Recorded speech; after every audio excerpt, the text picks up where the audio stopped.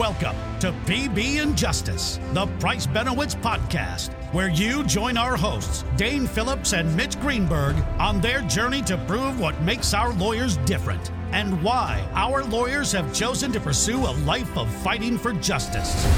This episode is hosted by Dane Phillips and was originally recorded for our criminal defense podcast, Obstructing Injustice. Sit back and enjoy the show.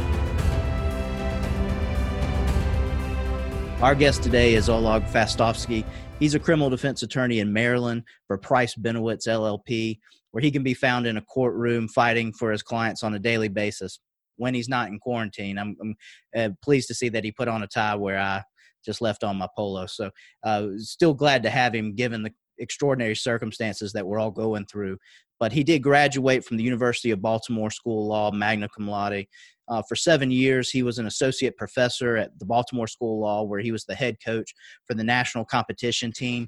He's also a guest lecturer on gun laws and cannabis laws very frequently on those topics. He's also been an instructor at the Maryland Police Academy for constitutional law. He's very active in his community and providing pro bono services for indigent clients, as well as just overall community service opportunities that are local to his area. Gives back, like all good criminal defense attorneys, where the service first. And so we just want to welcome you to the show. And I'm glad to be here. Well, I guess, the first thing that I always go into with somebody is, this is a lawyer podcast, specifically a criminal defense lawyer podcast. Why did you want to become a lawyer?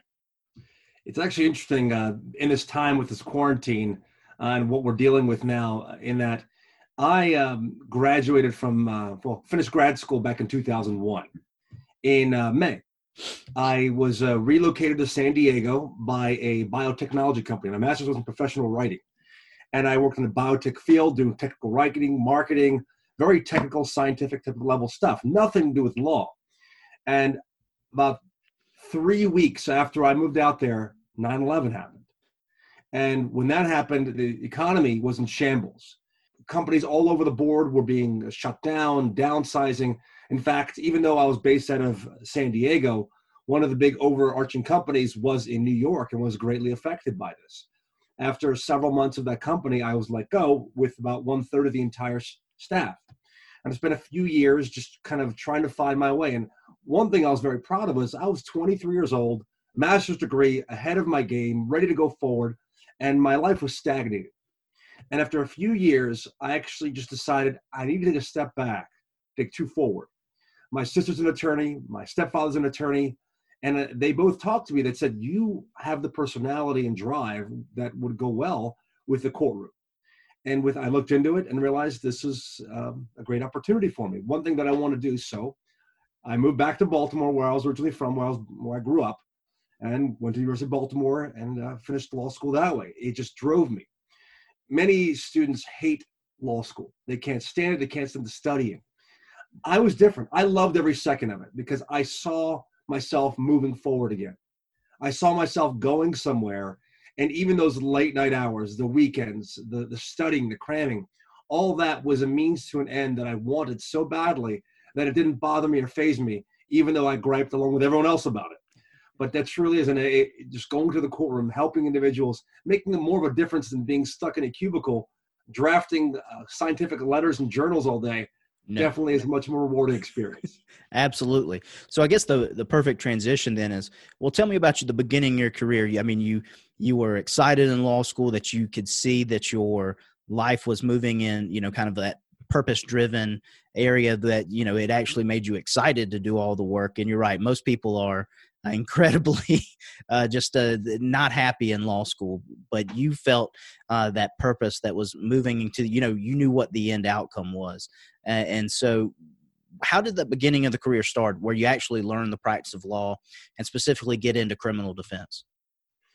Well, it has nothing to do with the fact that my first A in law school was in criminal law, although that definitely did put my attention to that. What I tried out for a trial team when I was a first-year law student. And typically first-year law students don't get into those things, but the individuals running the program liked what they saw, and I got selected as a first year over second and third year students. And for 3 years, I competed in that, and I loved being in trial. in law school, you do a lot of paperwork, you do a lot of research and writing. Having something that's a little bit more real, a little more adventurous or combative was much more appealing and enjoyable to me. So I found myself for 3 years doing the program. And by the third year, I was team captain. And of our two teams, we got first and third place, winning the regional competition with over 26 teams competing from law schools all across the region, including some very, very high-tier law schools that we basically handed their asses to them, which was quite rewarding in its way. And after that, they asked me to take over the program, which is how I became the adjunct faculty for several years until family and the career kind of took over my time and I couldn't do that anymore. But even still, when I graduated law school, I had an appellate clerkship for a year, working for an appellate judge, where Judge Ari Davis, who has since retired years ago. But doing the appellate work gave me a lot of insight into what mistakes happen when a trial does not go right or wrong, depending on which side you're on. And when I finished the appellate clerkship, I actually had a few job offers, some in doing civil work, others criminal. And I decided that criminal was where I wanted to be. That's where I would be in court every day. That's where I'd be helping people with the type of cases I handle are far much more interesting, compelling, and a lot more real than a lot of the other things that are you're just a drone doing paperwork or pushing pencils around, which is why I was drawn to this area that I enjoy so much. Well, I mean, it's one of those where I think you having that opportunity to clerk for an appellate court judge is really just an amazing experience. I was an appellate defender coming out of law school, and I tell everybody that I think that having that bedrock foundation of appellate law, having that opportunity, it makes you so much of a better lawyer because, again, like you said, you've learned what mistakes to avoid, and you get that 1,000-foot view of not only the law in a deep dive of as far as learning the research and really getting a better grasp of how the law is actually applied in real life versus law school. Because I think a lot of people have this misunderstanding that law school has lawyers ready to practice law when they leave, and that's just not true. You know, as we both know that the real practice of law is learned. Yeah, I mean, you learned more about how to be a real lawyer in that, course that you had versus the actual substantive legal courses that you had as far as being on the trial teams. And so I think having that appellate background, without a doubt, in my opinion, is one of the greatest things a young lawyer can have. And so getting into your first criminal defense job, could you tell us about that? I had just about finished my clerkship. It was about August of 2009. And I had a few offers on the table, and I actually had a job offer from a criminal defense attorney, and he was a one-man show. His associate had gone elsewhere. Actually, I think they moved away to a different state, to Pennsylvania. So he had an opening, and he and I, within the first 30 seconds of sitting down talking, he told me later on that I knew that he was going to hire me, and I knew I was going to work for him. It was just going to court and seeing the things and learning. And he's exactly right. Law school gives you the tools you need to learn to become an attorney, not to be an attorney. Trial team helped. Being a clinical program, I was a public defender for a semester as well through the clinical program for the law school. Was also nice, where I actually represented individuals, had trials in district court.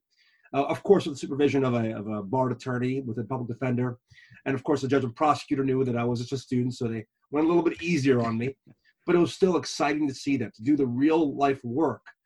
And you start out doing small things, the little misdemeanors. You work your way up and advance to the point where you're doing very serious felony cases where there's a lot on the line. You only get that through experience.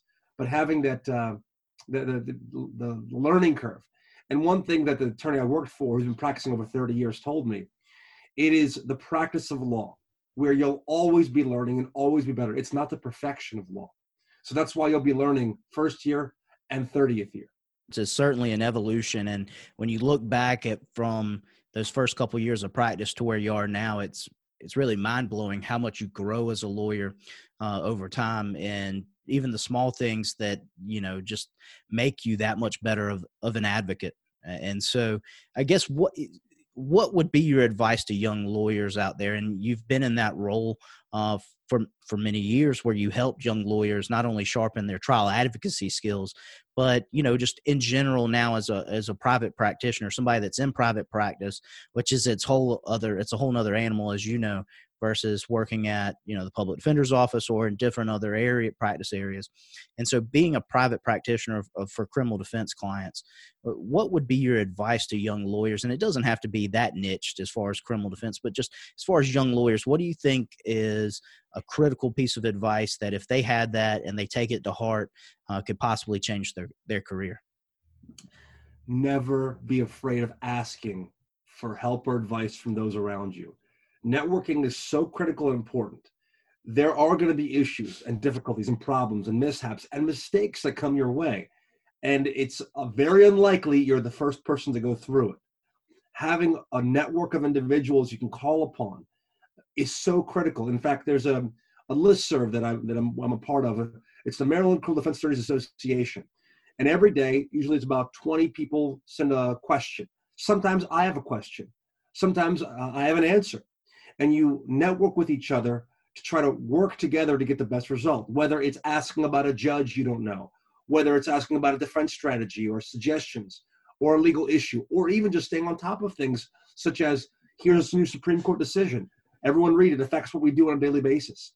Having that network is so critical rather than floundering or being afraid to ask. Even individuals who you may think aren't ones to approach sometimes can be helpful. And of course, depends. I remember when I first started with the attorney that I worked with, criminal defense attorney, I had never been in a circuit court case in my career. And the attorney said to me, go in and you have to get a postponement. The prosecutors agreed. We don't have the evidence. It's not a problem. The judges set it in for an advanced hearing. It's going to be postponed. Just go in there, stand next to the client, say the date, and you'll get it. So I go into court. It's Baltimore City Circuit Court. And I say, well, I'm here for the postponement. We pick the date. Prosecutor said that's correct. And the judge says to me, very well, counsel, please advise your client as to Hicks. And I look at the judge and I look at my client and I have no idea what that means. So I tell the judge, court's indulgence. And I walk over to the prosecutor and I whisper in the prosecutor's ear, I'm just here for postponement. I have no idea what the judge asked me. What am I supposed to do?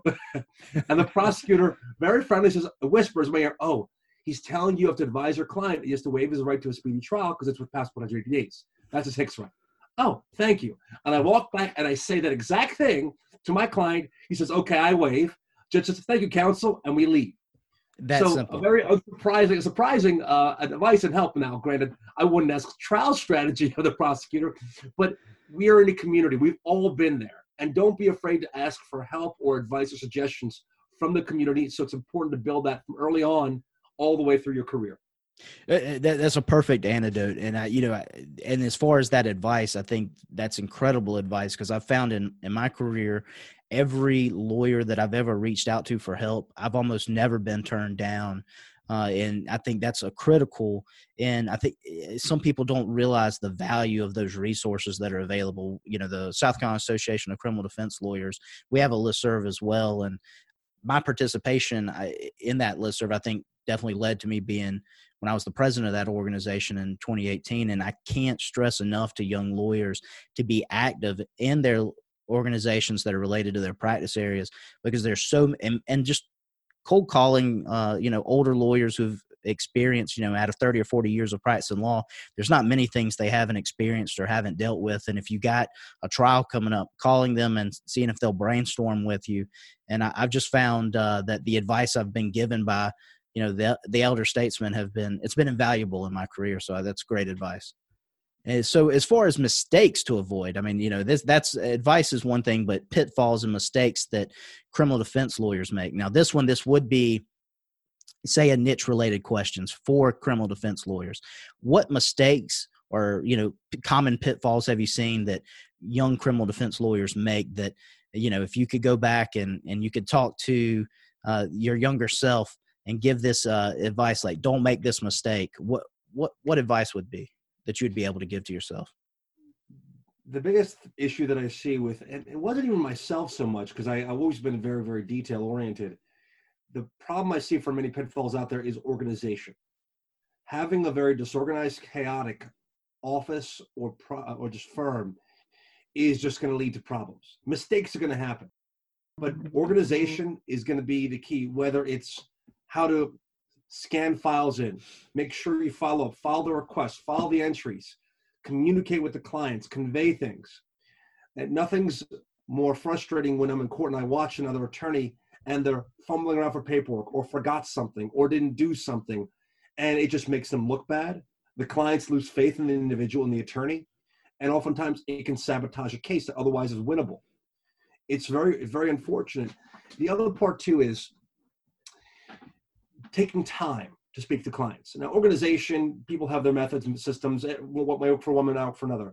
But what needs to work and what is important for every attorney is to never forget that when, for the criminal law, when an individual, or it's the individual themselves or it's the family come to you, they're generally scared, looking for help, and want to leave the conversation feeling better rather than worse.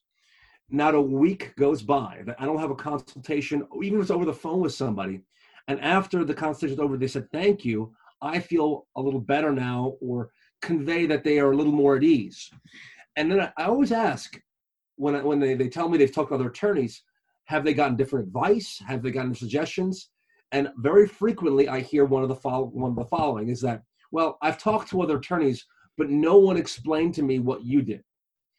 Sometimes they tell me the attorneys' names who they spoke to. And we are a small community. I know most of the attorneys who are focused and specialized in this area. And a lot of these attorneys are commendable. They're strong, they're smart, but the individual client doesn't know that. All they have is someone who brushed them off, asked them for money, and hung up the phone. That's going to be a problem because those individuals will end up hiring the person they feel more comfortable with.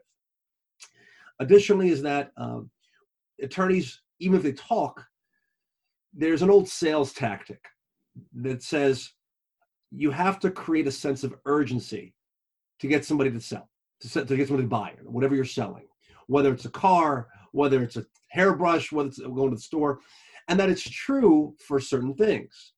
But a criminal case, you don't have to create a sense of urgency. The urgency is there. The court case is scheduled. You can't avoid it. It's not like you can delay buying a car or rebuilding, painting a house or doing whatever. This case isn't going away. So you don't have to scare the clients, because often I've had clients call me crying because of the attorney they spoke to before they talked to me. And they didn't hire that attorney, they hired me. So never forget that you don't have to scare the individuals. Yes, there's always going to be a certain sales tactic, presentation, or polish that has to be conveyed. It's not formulaic like that, but you can't lose sight of the fact that these are human beings that are oftentimes terrified and need help. And we're not counselors as therapists, but we have to make these people feel comfortable and try to feel a little better about what's happening, the process, and feel confident in our ability to help them. Absolutely. I think making that personal connection.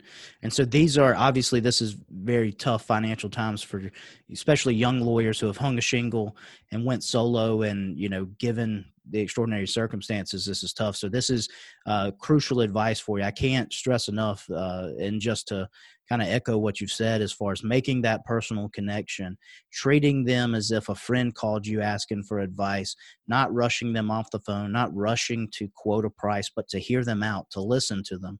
Most people just want to be heard. They're overwhelmed by it. And so if you make that personal connection and you build that layer of trust with them, most lawyers don't take the time to do that. And that's the best way to distinguish yourself from your competition, is that you're there to listen, you're there to help, and it's not about the money. Now, ultimately, we can't keep the lights on without getting to that part of it, but that shouldn't be the first thing you talk about at all. You should always let any potential client fully explain everything to you, what happened, and to get some follow-up questions before you even think about how long is this phone call or consultation in office lasting, and of course before you ever quote a price, because I think that'll go the furthest way in you establishing that connection that ultimately leads to you getting hired over someone else. Now, all right, so we have this part of the podcast where I would call it the obstructing injustice part. And so which systemic issue in the criminal justice system bothers you the most? If if there's one thing that just gets under your skin, what major issue? We got, bail reform, junk science, jailhouse snitches, eyewitness misidentification. The systemic issues, the list goes on. What's one of the things that just sticks out to you it's your issue? Yeah, obviously, there's every attorney has a lot of them. One thing that really is I find prevalent and problematic, especially for me, is the abuse of the criminal system. And what I mean by that is by our system is designed in a way where a victim can easily seek help.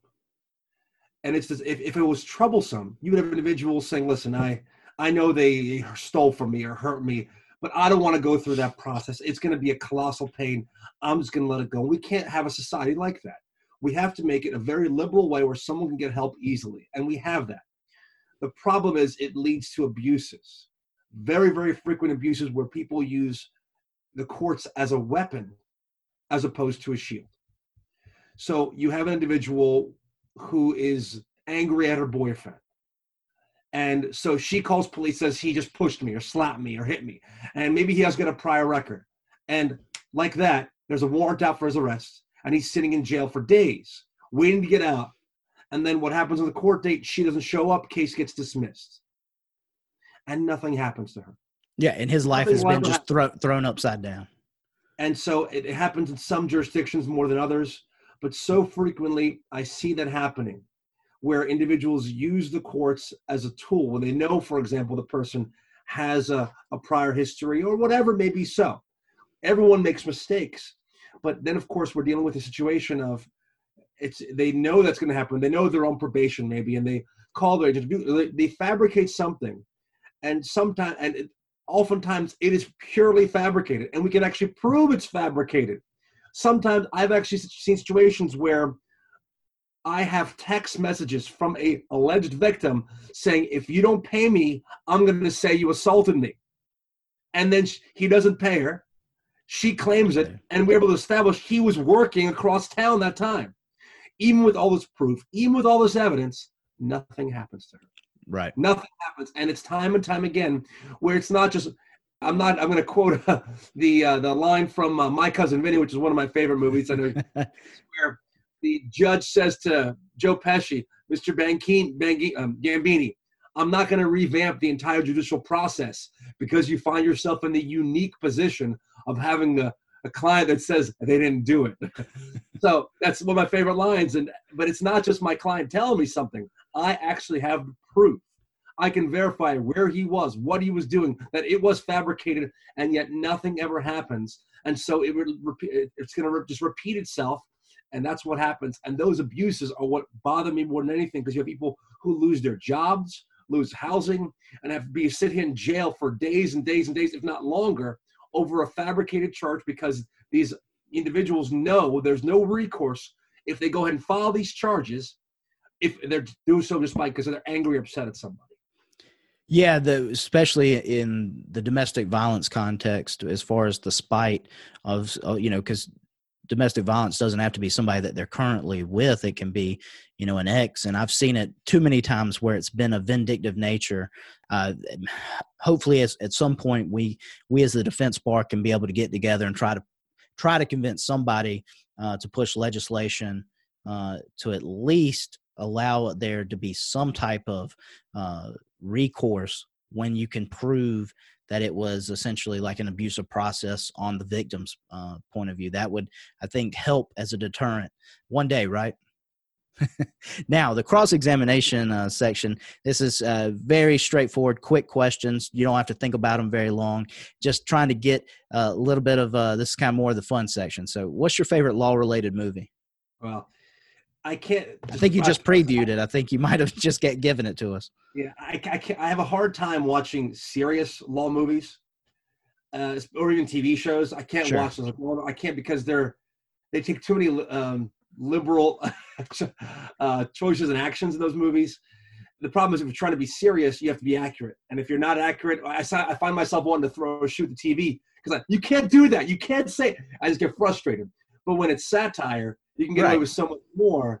Like My Cousin Vinny is the top of the list. Liar, Liar is another good one. Those are perfect. I can watch them over and over. And one of these days, I've been telling myself for years I'm going to do it, and I can't do it in a very serious case. I'm going to use a line from one of the movies in a court case. I did a little bit use one where I asked a police officer a question and he answered with, "You could say that," and I responded, "I did say that. Would you say that?" Which is kind of Joe Pesci's line. Right. But I was very subtle about it. I think the prosecutor kind of gave me an eyebrow raise. That was it. But one of these days, I'm going to go full force, and I hope it's going to be recorded. Yeah, that's amazing. What's your favorite law-related book? I don't get to read many law books. Transcripts, if you can count those, right? I'll tell you, the one thing I do like reading are stories of innocence projects. Usually it's not really books, more like novellas where they're shorter or what have you. But hearing, we think we're progressive, we think we're advanced, and we are in many ways. But it wasn't that long ago when things were some completely different, where individuals were being prosecuted, put in jail for nonsense and nothing and loose, weak evidence, whether it's racially driven or what have you. And it's not that long ago. It's in my lifetime it happened. I mean, I was born in the 70s, and there were cases even in the mid-late 70s I was even reading early this morning a case of where someone, I think the longest sentence ever, I can pull a selection after pull up in front of my screen here. It was an individual by the name of Richard Phillips, who spent 46 years in prison. He's the longest person to ever stay in prison for a wrongful conviction. So, and he was convicted back in the 70s. And I'm reading over the evidence, and I just can't believe that, one, he was convicted, but two, he was even prosecuted. Today, he wouldn't even be prosecuted under these charges and the allegations and the evidence. But back then, in a very different time, he was convicted and spent 46 years of life in prison for a fabricated charge against him. It's really unbelievable. Enjoy reading.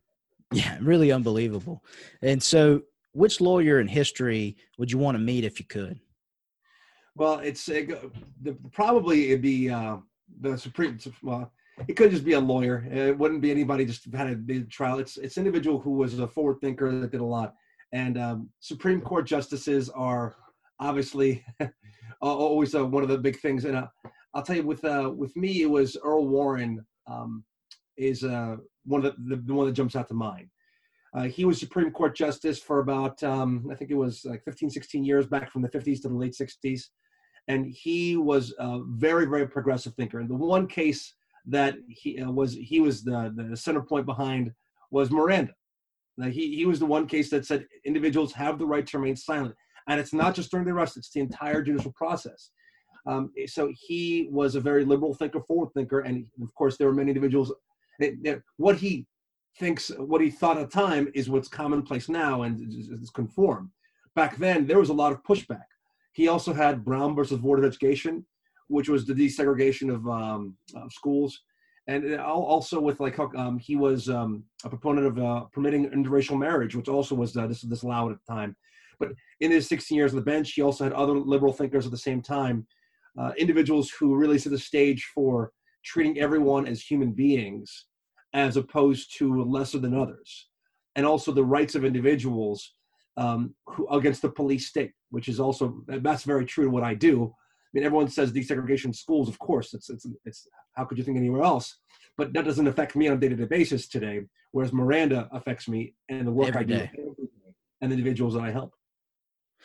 Awesome. That's a great answer. And so we'll list one thing that you do that makes you a better lawyer. What's like one, it doesn't have to be anything that's law related. Just what's one thing you do? We've had people previously say that they do boxing, like fitness boxing. Other people meditate, other people go for a long run. What's one thing you do that you think makes you a better lawyer? Everyone needs a way to break free and stress out. So non-law related. And I actually have I'll show you right here.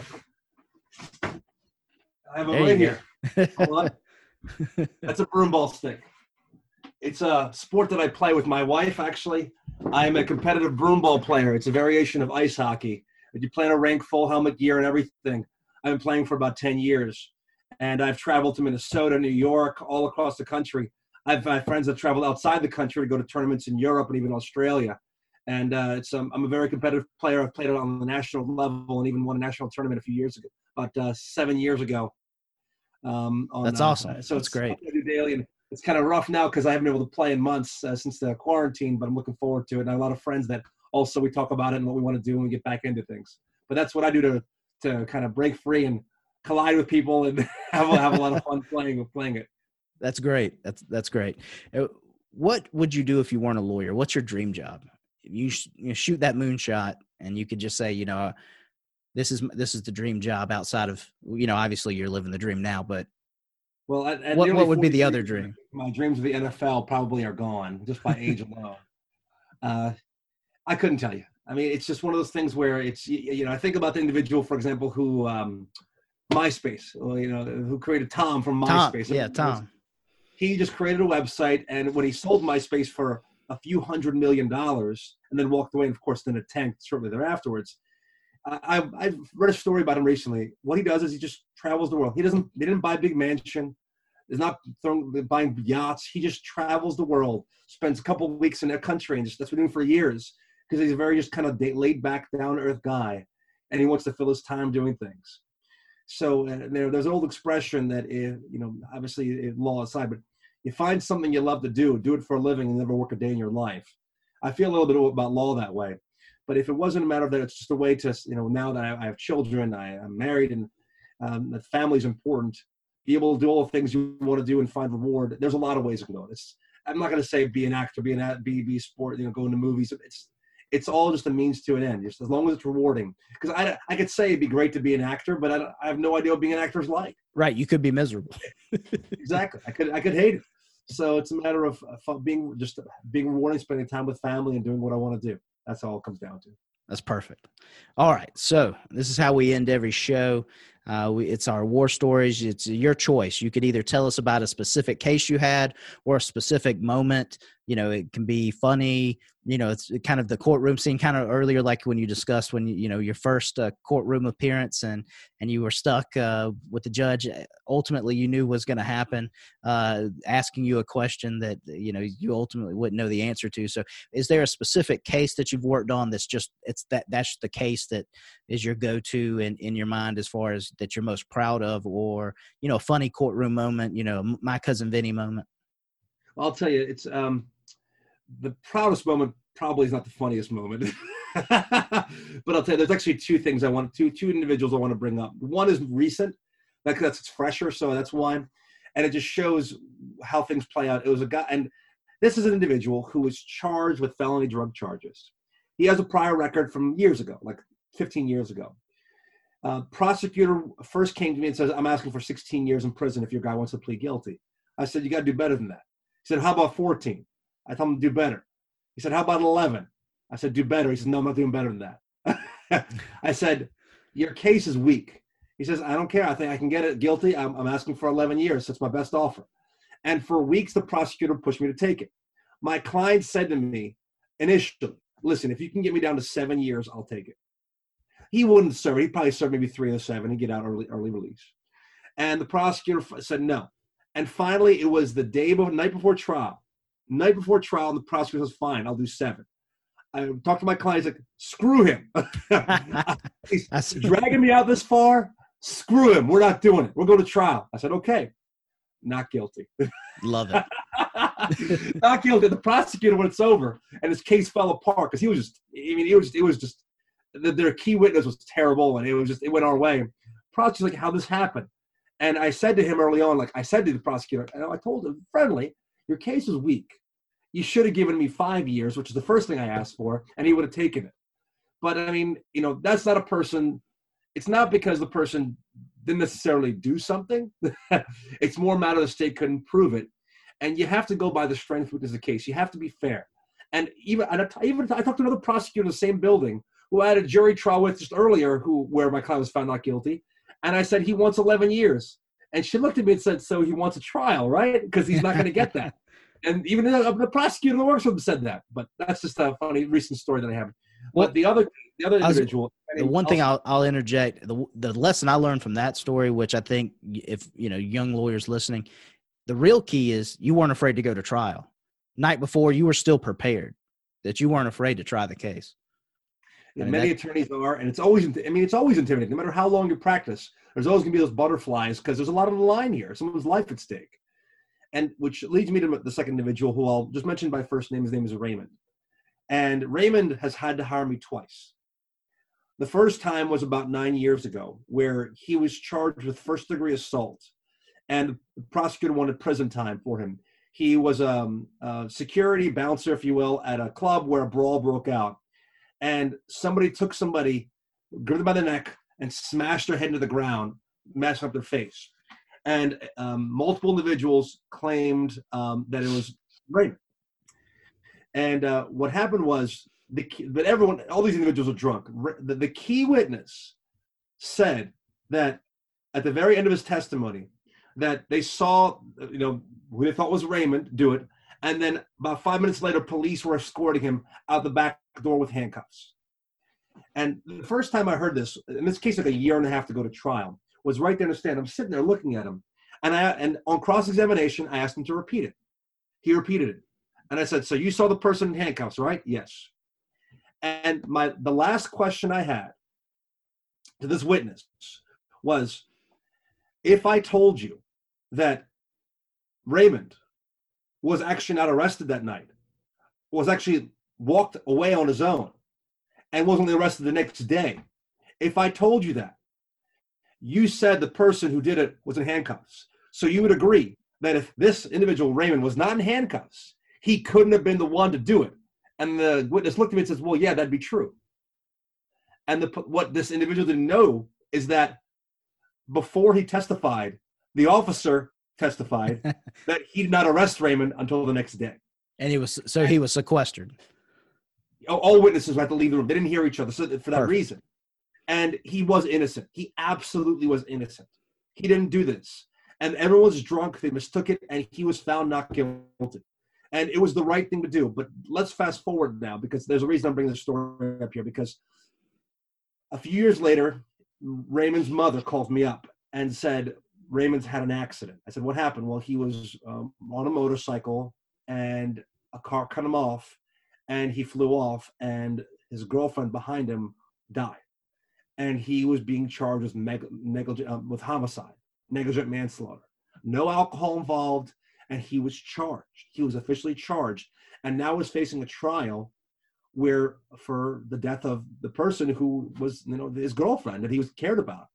And the fact is, I pushed hard. I dug into this, and it turns out the car that cut him off was a pizza delivery guy that was looking for an address, slowing down, speeding up. And Raymond on a motorcycle behind him was, what's this guy doing? And he slowed down, no turn signal, because the pizza delivery guy was trying to find his address, had his phone in his hand, and then saw and cut left while everyone went around him without using a signal. And that's when they T-boned. And here's how far we went in investigation. There was a Facebook posting about the accident. People were commenting. And I reached out to one of the individuals that commented. Her comment was, I actually arrived to scene and I was there. I spoke to the individual and they told me the pizza delivery guy tried to leave from this accident scene because he says, I have to deliver my pizza or else I get in trouble with my boss. That's how much of a, let's say, I'm going to use the word, the asshole this kid was, and how irresponsible and how just unemotional he was to the fact that there is two people lying on the street, one of which died, and he wants to go deliver his pizza. When I found this out, presented the prosecutor, their case unraveled, and they ended up dismissing the entire thing. So, these types of victories are rewarding, where you have a good individual. And Raymond has no criminal record, no history, has been working hard he's almost 40 years old, his entire life, and 2 times he's been accused of committing felonies and has to go to trial potentially to save his life. That's the rewarding part of my job, and that's what keeps me going. Yes, I help anybody, and I drive and work as hard for anybody that comes my way as Raymond. But I feel I stand taller, and I smile more often, and I feel better about what I do because of people like Raymond. And it's really an indescribable feeling, for anybody that hasn't done criminal defense work and been able to either hear that, 2-word verdict, not guilty, how sweet it is, right? Or be in a position to get a case dismissed like Raymond's. It's really, it's one of the best feelings and certainly indescribable. It's almost spiritual. Like you said, you walk Absolutely. taller and smile. So, man, it's just been great to have you on the show. I certainly enjoyed kind of going through your career and, your passion for defending the accused. Just glad to have you on. And, certainly, where can people find you if they need to look you up? Where are you at on social media, the website, that kind of thing? Where's the best place to find you if they need you? There's a lot of ways that people can find me on Facebook. I have an Avo profile, Super Lawyers. There's, the website itself, of course, has it. Even you could Google my name and find it. Fortunately, with a name like Oleg Vostovsky, I don't have too many others. Although there is another one in Maryland. I found him before. I know the guy. He's a little older. He doesn't do law, but chances are you just Google my name. And I'm kind of like Cher. When I call a prosecutor, I just say it's Oleg, and they always know who I am. I don't give a last name. That's perfect. Nice. That's perfect. That's great. I mean, look, that's your brand, right, Oleg? It's nice because not many Oleg people know, so it's nice. That's great. Well, thank you again for being on the show. Now certainly if you enjoy our podcast, check us out on Facebook, and at Twitter, we're at Injustice Pod. Facebook, it's the Obstructing Injustice Podcast. Again, we got to do this is lawyer stuff, right? Disclaimers. This isn't legal advice. This is just general information. We're having a good time, hopefully teaching young lawyers how to be better lawyers and teaching the public what good criminal defense lawyers do, try to get rid of that stigma that the defense bar has, because at the end of the day, we serve the public, and we're out there to pursue justice. And again, no attorney-client relationships created, and any past results don't guarantee future results. If you got an interesting case, if you got a case that you got a question on or an issue, you got any problems and you need help, you're in Maryland, call Oleg. All right, he'll certainly meet with you and give you time to speak. And so, again, at the end of the day, the reason we do this is the reason we get up in the morning, is to help people, and we enjoy it. And so, thanks for listening, and catch us next time. Thanks. All right, take care. All right, take care.